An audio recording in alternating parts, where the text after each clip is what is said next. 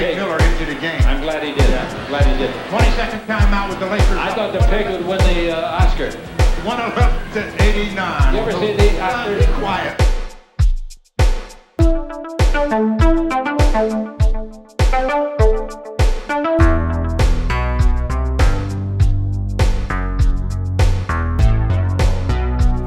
All right, it is 1:59 a.m. on Sunday, April 16th. Yep, that was right. Well, it was May. It was close. May 16th, 2022. And this is Basketball This Week Done Quickly. All right, up front, I'm probably not going to be able to do the salutes this episode. I'm not going to be able to do the salutes today. But I wanted to do a podcast and just wanted to get into the playoff reacts. So here we go. Sixers versus Heat.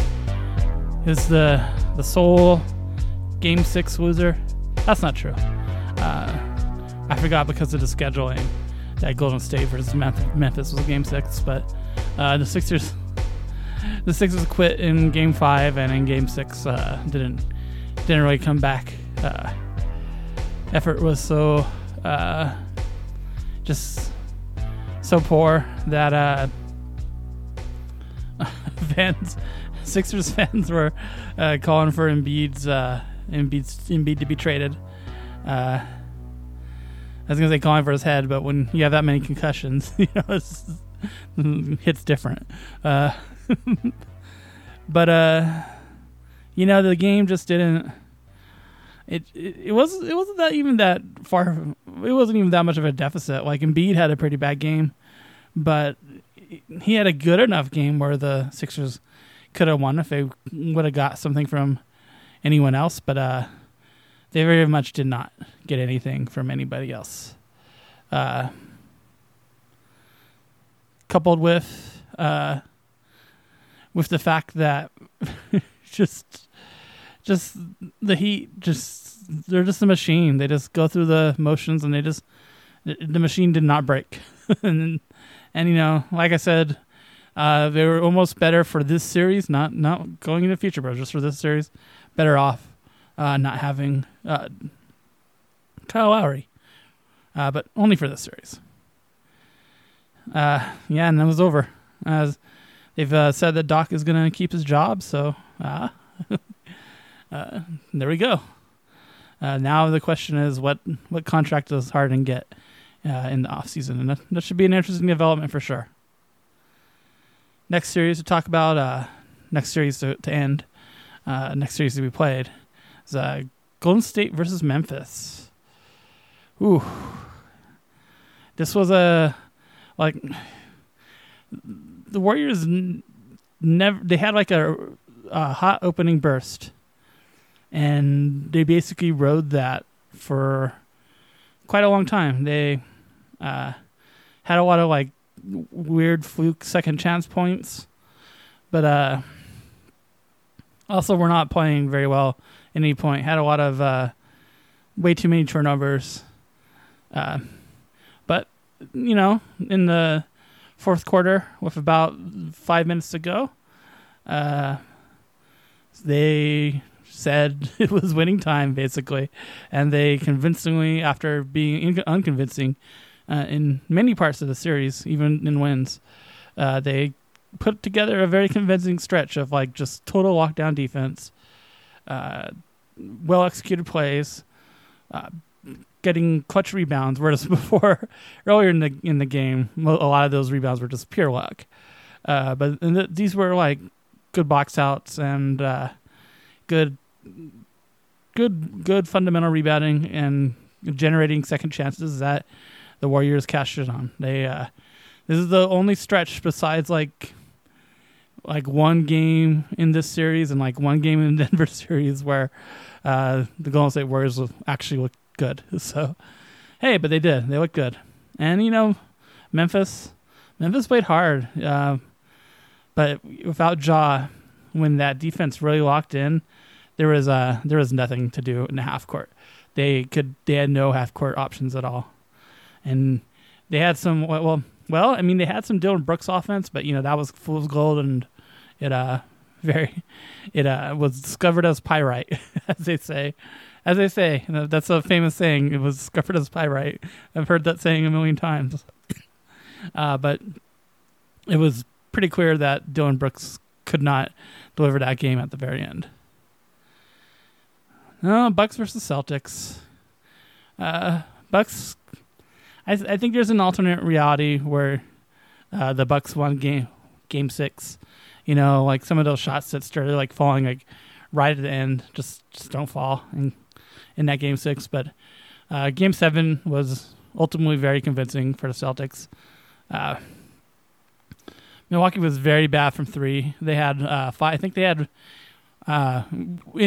before garbage time. I think they had a total of 5 3-pointers. Boston had they had a lot. They had 51 points from 3 before garbage time. So that's a lot. I'm sure I could do the math, but that Celtics very much dominated offensively as well as defensively. Celtics, they've never looked bad in these playoffs, unlike the Warriors. But this was like a more convincing, a more convincing separation between themselves and anyone else in the East today. Now we'll see what it looks like when Miami gets to them, because Miami is good at disrupting quite a bit of things that people do. But Miami is also bad offensively, and they're not going to be able to keep up if Boston plays offense like they've played in much of this series. That should be an interesting one. And that lastly brings me to Phoenix versus Mavs. What a bummer. Just Phoenix didn't even show up at all. They didn't show up. Like they didn't run the game plan from the very start. Just Jay Crowder hit the second shot. Jay Crowder hit a 3-pointer, and that just that just completely disrupted what Phoenix is wanted to do, and they never really got back there. Ayton play somehow, usually in Phoenix losses, Ayton is the best of the big 3. That can continue today, but the best of the big 3 was 5 points. Chris Paul was terrible. Booker was even worse, much worse. And for sure, a lot of credit goes to Dallas. Their defense definitely it made Phoenix unconfident about going inside. It made Phoenix decide. It made Phoenix decide very quickly that passing the ball in was not a great idea, even though it is Phoenix's bread and butter, and it's how they win. They made it just hard enough where Booker was going to try a drive, Chris Paul was going to try a jumper. Jay Crowder just wasn't even bother to look at Ayton even once.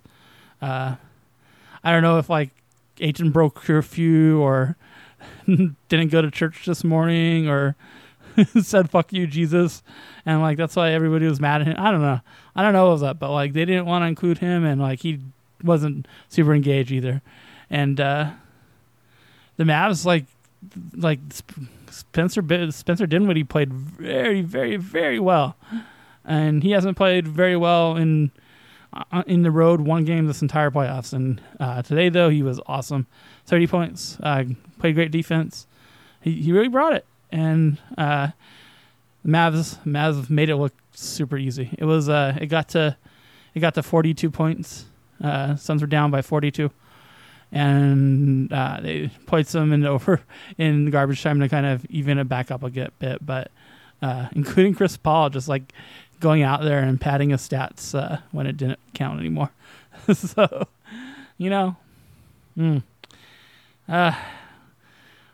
hate to be right about a lot of things, especially when it makes me wrong about everything. like Chris Paul being a major fraud here. made me wrong about Phoenix's chances.